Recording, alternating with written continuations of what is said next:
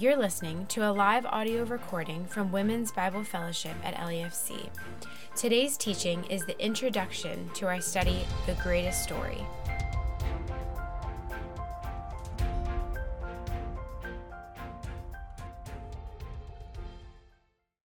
Good evening. Welcome to each and every one of you. What a joy it is to be gathered here tonight. So if you weren't here last week, my name's Christy Hess, and I will be here teaching each week, Lord willing. I have been at LAFC over 20 years, so I definitely feel like I've grown up here. We got married, had 2 kids, and just stayed and made this our home church. And I stumbled into this role of leading and teaching WBF about 4 years ago. And I do mean stumbled. I didn't know what I was agreeing to at the time, but God knew, and He was at work even in my oblivion.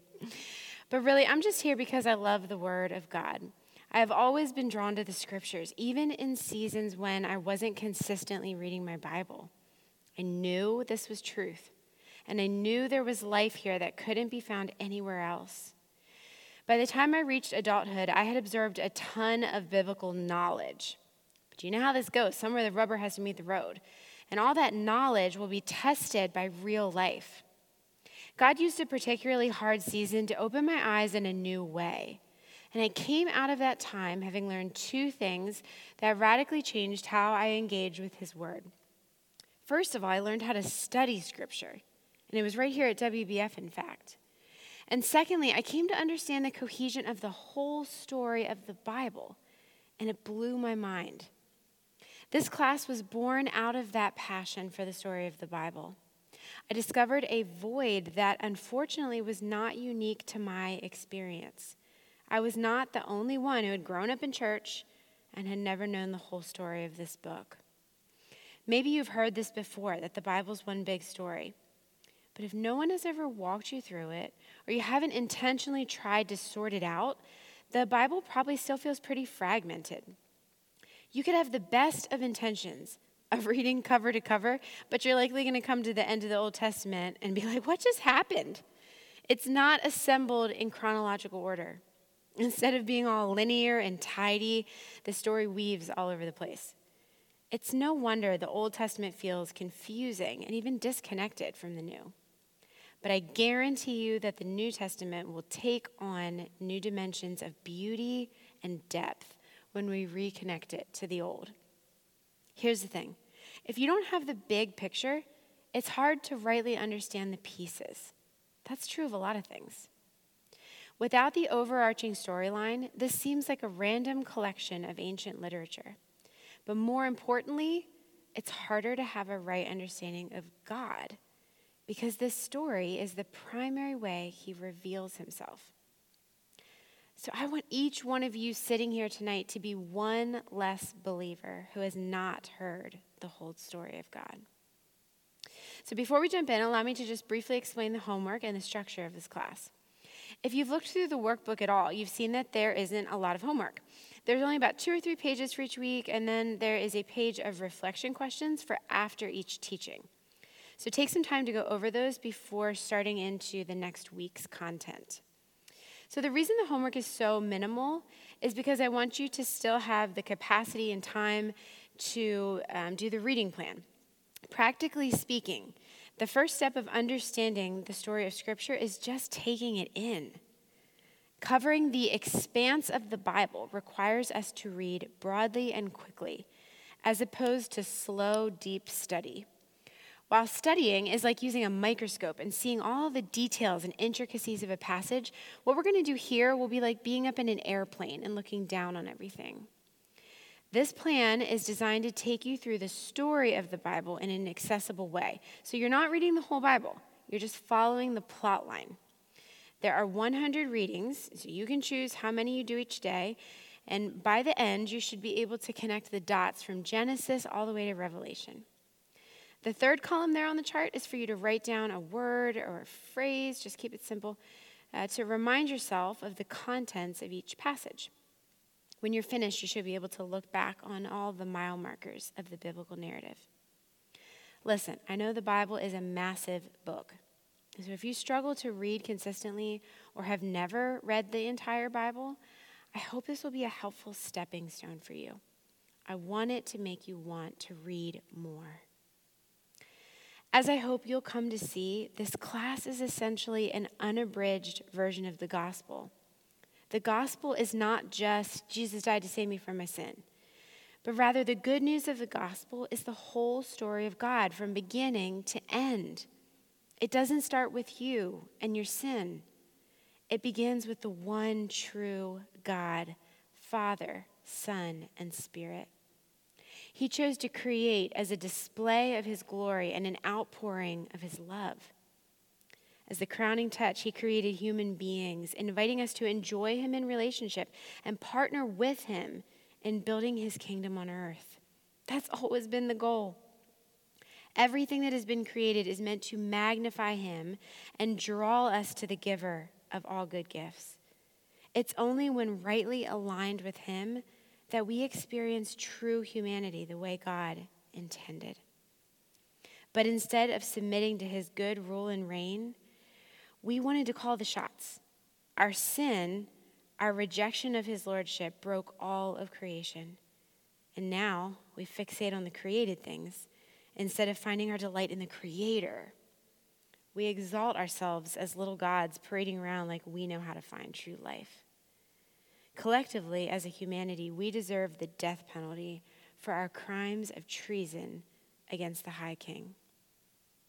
Yet instead of destroying mankind, God persevered in mercy.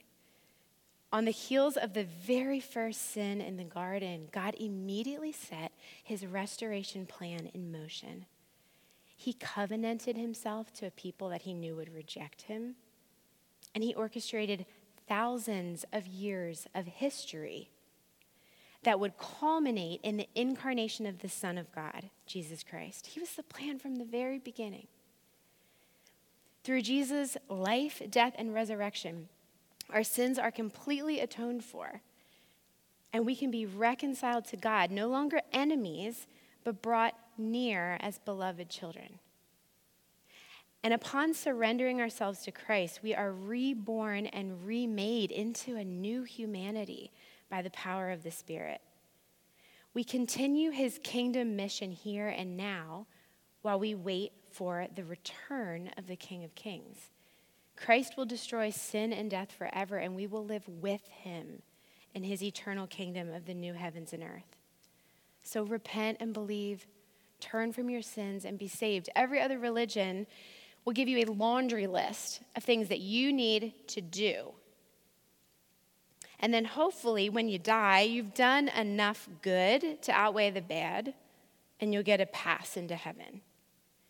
But biblical Christianity says you are dead in your sins.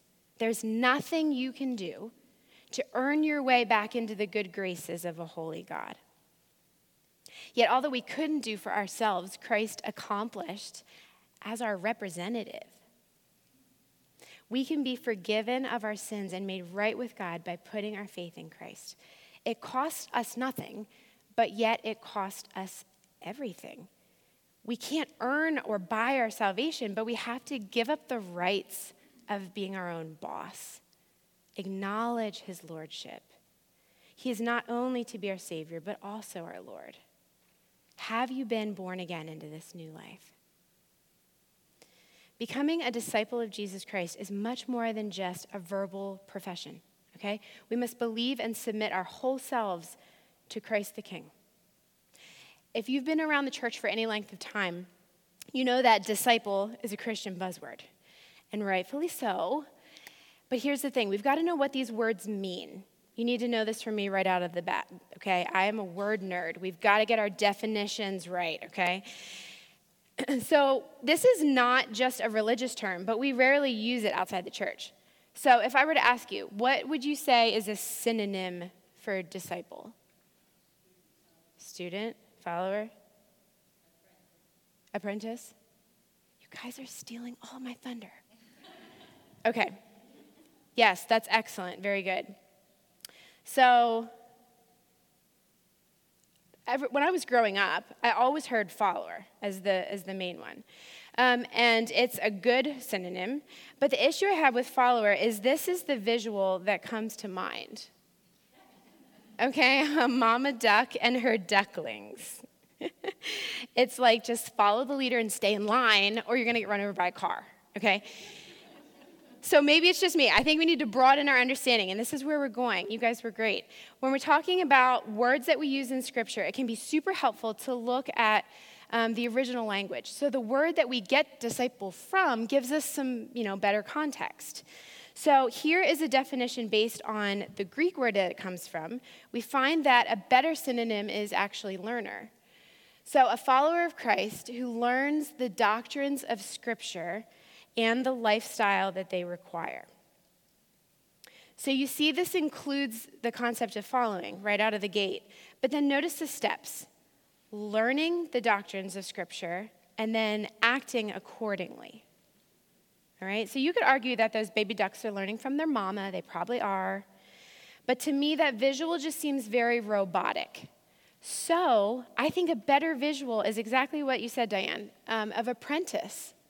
I think this is a much better picture. Instead of just robotically parroting the leader, it's coming alongside of, it's learning from, patterning ourselves after what we're learning. In the case of Christ, reproducing his image in the world. So think of this in the context of a small family-owned business, okay? Let's say you have employee A who's just there for the paycheck. You know the type? They show up, okay, not a minute early, but they're there on time, and just meeting the minimum requirements, just doing what needs done because their eyes are on the prize. And the prize is 5 o'clock and the paycheck on Friday. But then you have employee B, who also happens to be the owner's son. And he has watched his father pour blood, sweat, and tears into this business. The company is thriving. The employees have a great place to work. They're serving their customer base well. It's a really beautiful thing. And so he's not going to just go in there and try to meet the minimum requirements. He has more skin in the game.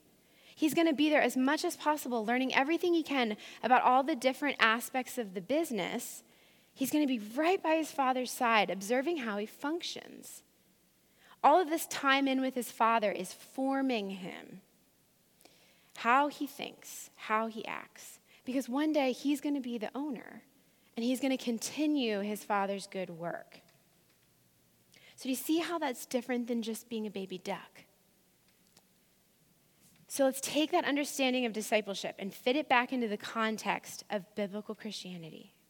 We've established that discipleship contains aspects of learning and then emulating. But what are the distinct markers of a disciple of Christ, and how can we cultivate those qualities? So our mission statement here at LEFC is actually to make disciples of Jesus Christ. Okay?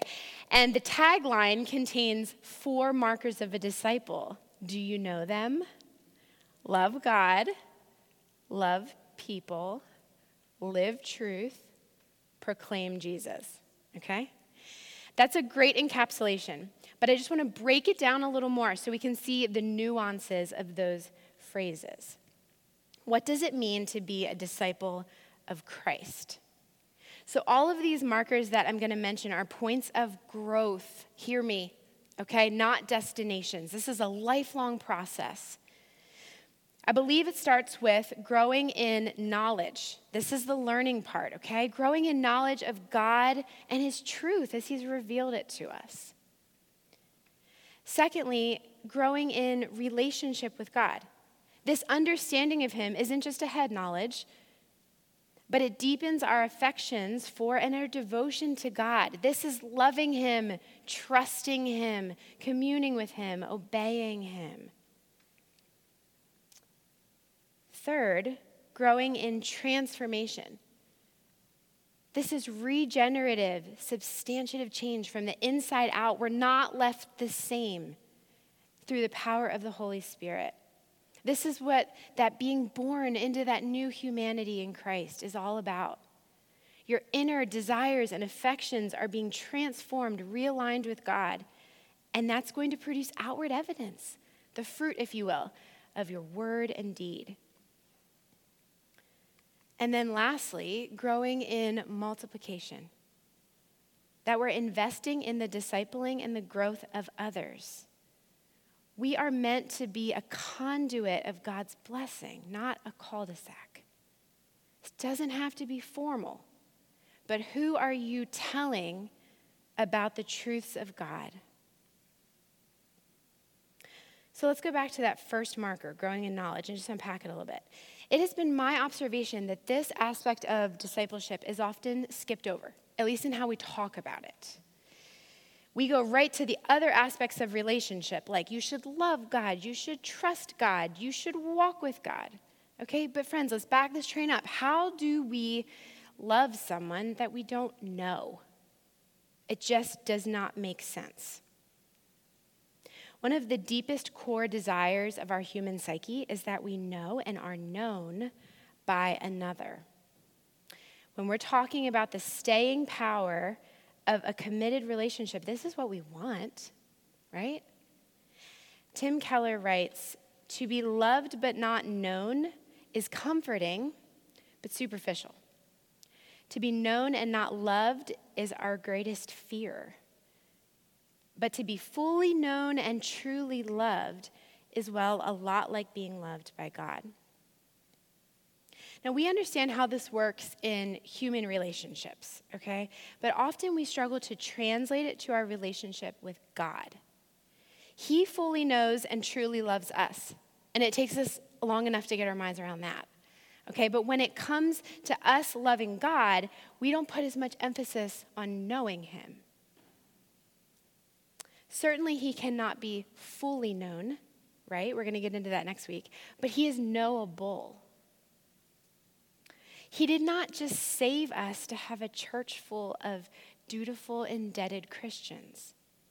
He saved us to be joined to him and to carry out his purposes on earth.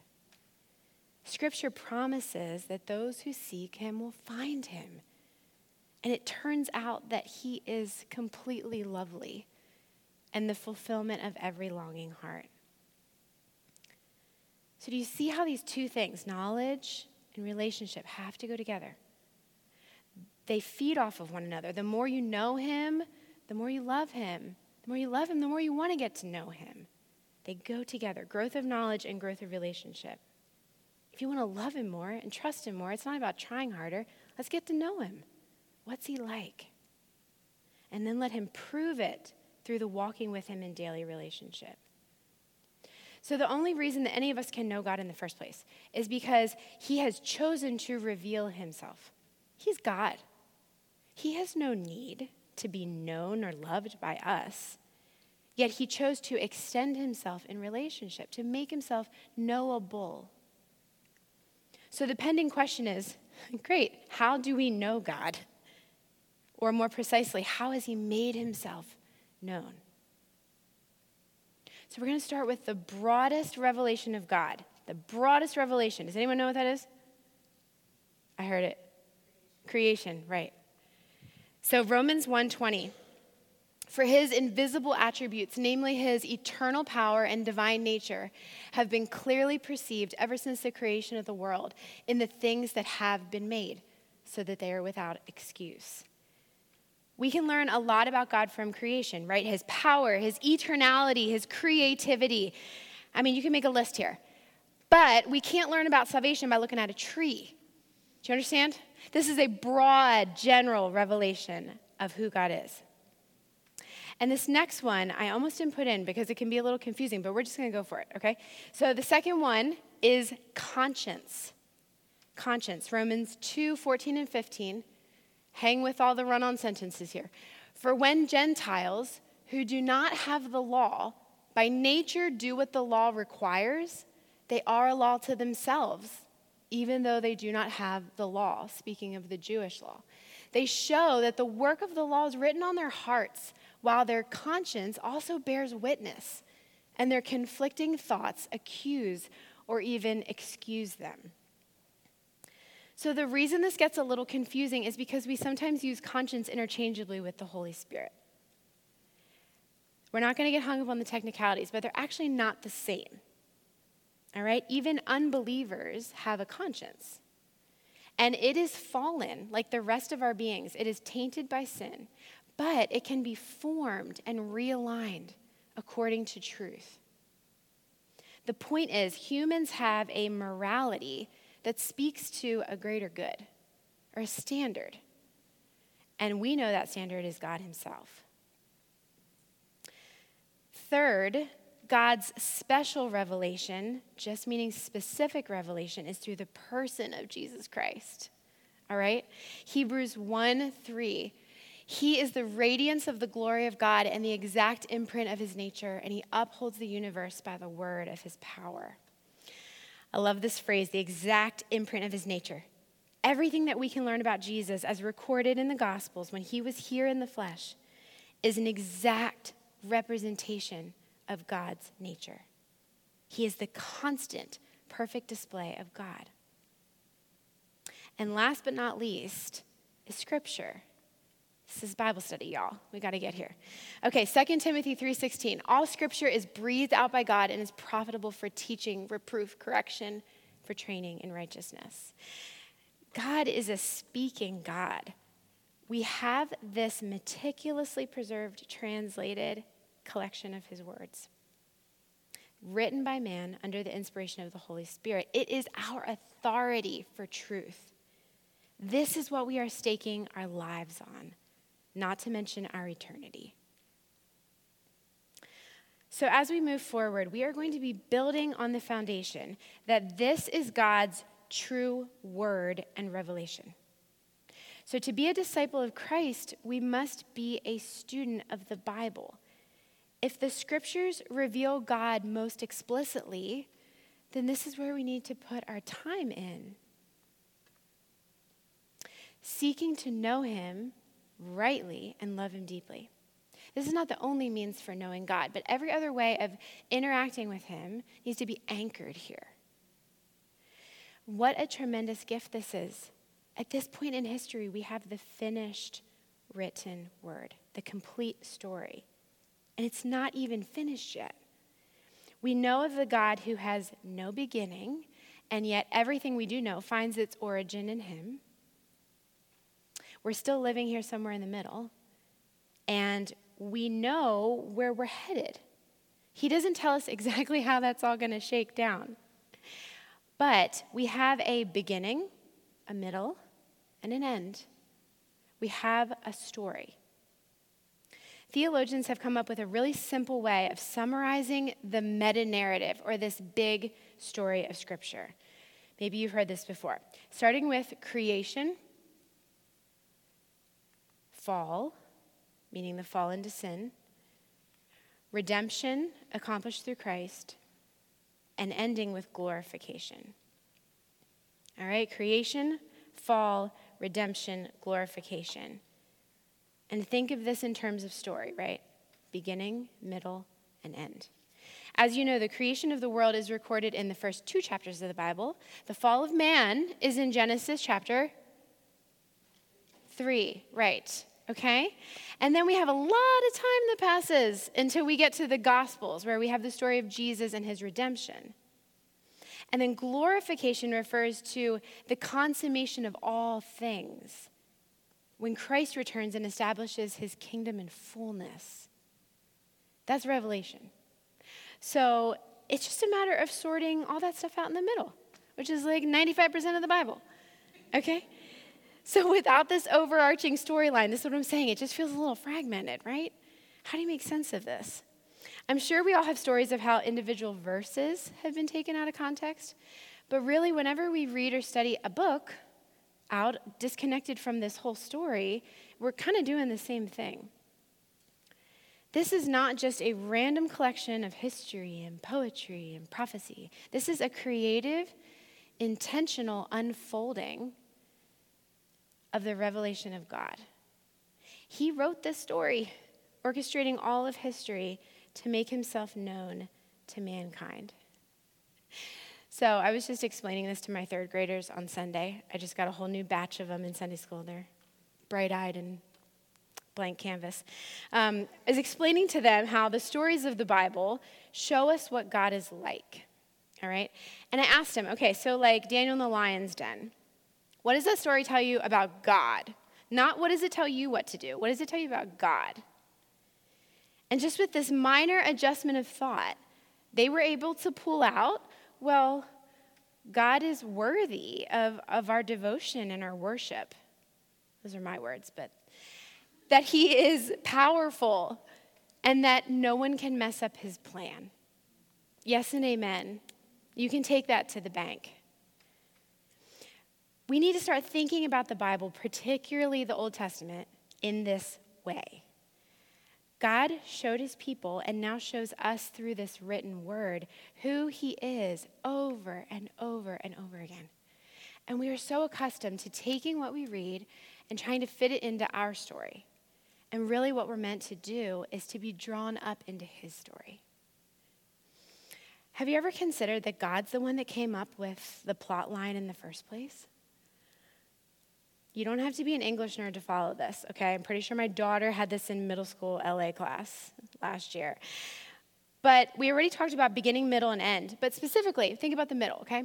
The best stories have some sort of problem or tension that builds and builds and builds until it reaches a climax, which is the turning point of the narrative.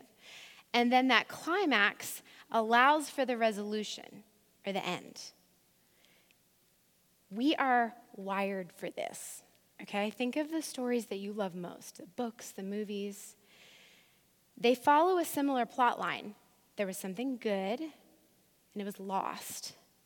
And then you just have this tension and this pain, and you want resolution. And then there's breakthrough, right? Victory, deliverance, reconciliation, whatever the story is. Whatever resolves the tension or the pain. And then you're left with a happy ending. At least in the stories I want to read. Does that not sound like the big gospel story of what God has done through Jesus Christ? It's no wonder that our hearts ache for resolution because he has hardwired this into our very DNA. A few weeks ago, there was a huge warehouse fire in the area, and my family and I were nearby when it started. So as we were driving home away from the fire, we're passing, of course, like a slew of emergency vehicles, like rushing to the scene. But in addition to all the first responders, there are streams of people on both sides of the road just like coming to the fire. Like it was like a parade of them. Now, you could see the smoke for miles. It was a really big fire. But I was amazed on our drive home how many people we passed, and they were standing out in their yards looking at the smoke. And like they couldn't see where it was coming from. They couldn't see anything that was going on. They just, something's going on. And they're just staring. What draws us to a scene like that? Is it not our desire for story? We're drawn into the tension or action knowing that something's wrong and desiring to see resolution. On a lighter note, a similar drive motivates us as we strike up conversation with a stranger. When we go to get to know someone, you probably did it tonight. So what's your name? Where do you live? What do you do? Tell me about your family. We ask questions. We seek out their story to make connection.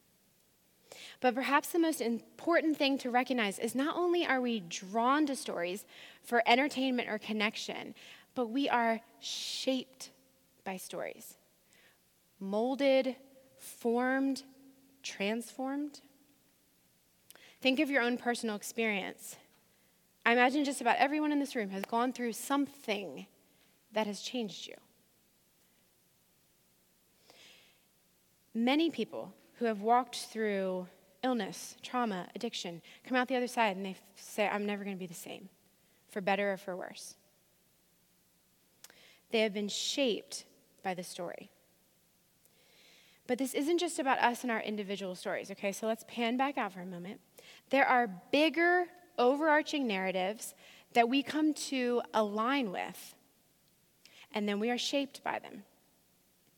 These narratives are essentially a set of beliefs that are trying to tell us what's true about us, what's true about society, what's true about God. And whatever narrative that we've aligned with is going to form our perspective. And how we think fuels our affections, and our actions. This happens to everyone, whether or not we're aware of it. Every one of us, myself included, is living in a narrative, living in a story. All right, think of it like a chest of drawers. The overarching narrative is like the chest itself, okay? This is what holds everything together and gives it structure. And then each drawer would represent different facets of your life. Okay, so think about what your drawers would be labeled. All right, family, job, ministry, hobbies, finances, possessions, entertainment, health, schedule. Some of you are like, I need a bigger set of drawers. So I feel. But if your faith or your spirituality is a drawer, then I ask you, what is the chest? What overarching narrative or set of beliefs is holding everything else together? By what values or beliefs are you operating in each of those subcategories? What we're believing about what's true has a profound impact on how we live on a normal Thursday. These alternative stories that shape us often do so in really subtle ways. In this era of the internet and just hyper-connectivity, you are being constantly bombarded with stories all day long. So what are you feeding your mind? We become what we behold. We become what we behold. Beholding means to fix your attention upon. So what are you looking at? What are you listening to? What's consuming your thoughts? What's coming out in your conversation? What draws your compassion or your affection or maybe your anger? These are good diagnostic questions. Whatever we are feeding our minds and immersing ourselves in, that's the story that we're being formed by. And when our minds go, our heart and actions are sure to follow. It's like meat in a marinade that just starts to break down and it absorbs the flavors of its surroundings. Let me give you a really basic example. So if you're a parent of young kids or you have young kids in your life, have you ever had to pull the plug on a TV show because you were hearing it come out of the child's mouth? Yes, okay. My mom did this when we were younger, and I thought she was being so over-the-top ridiculous. I was like, no. And then I had kids, and I was like, oh. It's so frustrating how the show can be overall quite innocent. And all it takes is one character, right, to be whiny or disrespectful, and suddenly you're disciplining your kid because you let them watch the show. They don't know that, but you know that. And so you've got to cut it off at the source.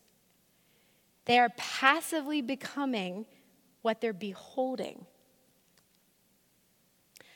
What are you beholding that is shaping you according to a different story than what God says? The tricky part is most of these other stories or philosophies contain some truth. And it gets packaged with lies, and it just distorts the whole thing. Suddenly, that truth that maybe hooked you in the first place has you all tangled up in this false story. And it can feel awfully confusing and disorienting. We like to think we're above falling for scams, but that's like inadvertently what's happening when we're falling victim to these false stories. I learned my lesson with scammers a few years ago. So I don't even remember the details. I think we were trying to buy a used cell phone online. Not a great idea. But anyways, this guy we were emailing back and forth, and he instructed me to send a money order to a P.O. box somewhere, and then he would ship the phone. No. So I didn't think critically about what he was asking me to do. I'm just like, okay. So no sooner do I send that money order off than I'm like, what did I just do? So dumb. Hindsight is 20/20. I was just following along. I wasn't thinking. And therein lied my problem.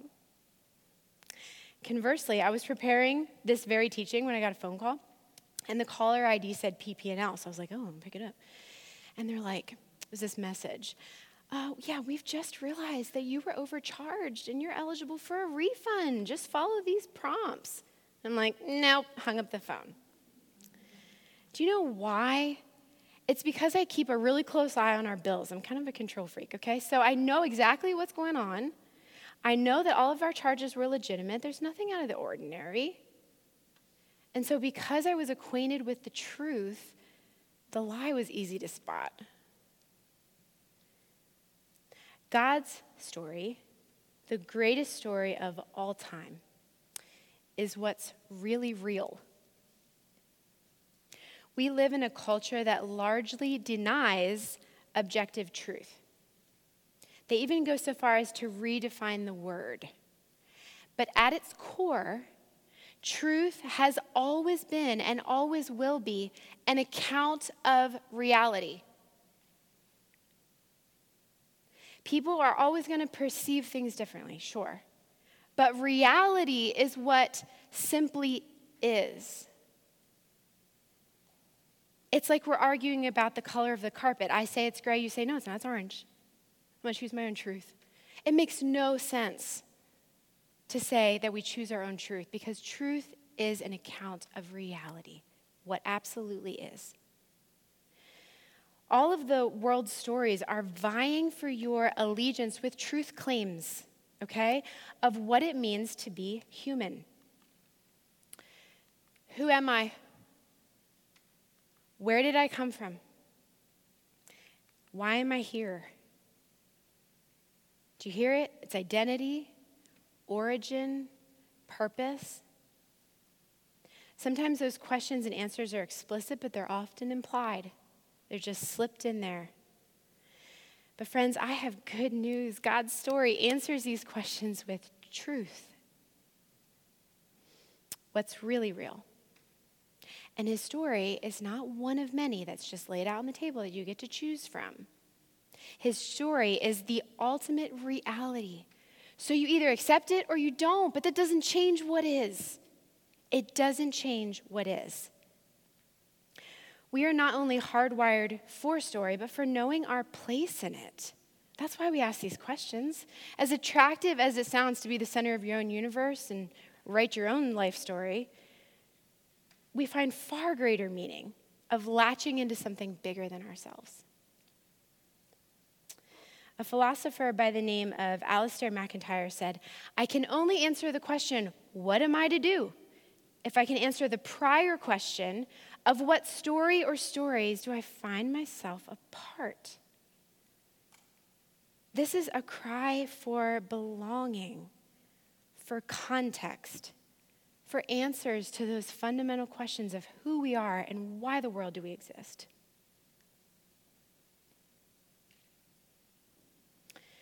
As a child of God, you belong in this story. You have a place, but you are not the main character. And I hope that comes as a relief instead of a blow.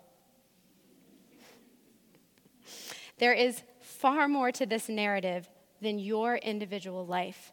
But as I think you'll soon see, that doesn't detract meaning away from your life, it actually infuses it. God has invited us into what he's doing. And spoiler alert, the main character of God's story is God. So if we're going to participate in his story as a disciple of Christ, we must behold him, fix our attention upon him, because we become what we behold. We must immerse ourselves in his truth. You know how most smartphones have those screen time stats now? Sobering, aren't they? Well, what if there was a program tracking all the content that you take in a day's time? Okay, so I'm talking everything from active social media scrolling to your morning devotions to what is playing on the loudspeakers at Target, okay? Everything that you're actively or passively taking in a day's time. How would that look on a pie chart? Okay, how much of what you're immersing yourself in, actively or passively, is rooted in the truth of Scripture, and how much is from the world? Hear me in this. We're not after a perfect equation or a perfect balance here. It's simply an awareness. As a disciple of Christ, we must intentionally fill our minds with truth. We must put the time in to learn who God is and what he declares is reality. The more we're immersed in God's story, the more we're going to be able to spot those counterfeits and know that they are just hollow substitutes. This comes all the way back to where we began. As a disciple of Christ, we must be a learner of him. Remember that picture of apprenticeship. Okay, and a huge part of learning to know God and participating in his story is being a student of the Word, because that's how he's revealed himself. So what has been your experience with God's Word? What emotion rises up in you when I ask that question? I hope some of you feel joy, but I know we also deal with guilt and shame and resentment and apathy. So wherever you're at on that spectrum, I am gently but firmly exhorting you to be in the Word. This is where life is. Maybe you need to restart, and that's okay. It seems to me that because there's supposed to be a relational aspect of reading the Word, it can be easy to quit if we're not feeling the connection. But I'm just encouraging you to reframe your thinking, okay? Remember, the primary purpose of the Bible is to make God known, okay? You take a look at this. There's a lot of ways that we use the Bible, that the Bible helps us, a lot of different applications. But the primary purpose is to make him known. And so that needs to be our primary goal, not our only goal, our primary goal when we come to the Word. And this perspective helps to strengthen us in the discipline, because y'all know our feelings and our circumstances are subject to change. But if you are showing up to his Word, desiring to know him better, he will be found by you. He promises that. And knowing and enjoying him is our highest good as a human being. This discipline becomes a delight. So in our time together this semester, I hope to whet your appetite for the Bible, but more importantly, for the God of the Bible, for the God of these scriptures. I also just want you to feel more comfortable navigating Scripture, understanding how it all fits together. We're going to touch on a lot of things that you may want to study in more detail later. Remember the high view here. I'm going to keep us on track at the high level so that we don't lose sight of our main objective, and that is seeking and knowing the heart of God. As I think you'll come to see, aligning with the true narrative of who God is and what he's doing in the world, it changes everything. And as your mind is renewed by the Spirit, your thoughts and actions will be shaped into conformity with Christ. These big truths will shape your daily reality. Because, friends, let's be honest, if our understanding of God does not meet us on the dirty kitchen floor or on the sleepless night or in the hospital room, then what bearing does it have on our lives? It's just another drawer. But God has graciously invited us in to know him and to participate in what he's doing. Let's pray and commit this time to you, Lord. Oh God, you are worthy of all of our honor, of our time, of our devotion. I just pray for each woman here tonight that wherever she's at with you and with your word, that this would be a fresh start.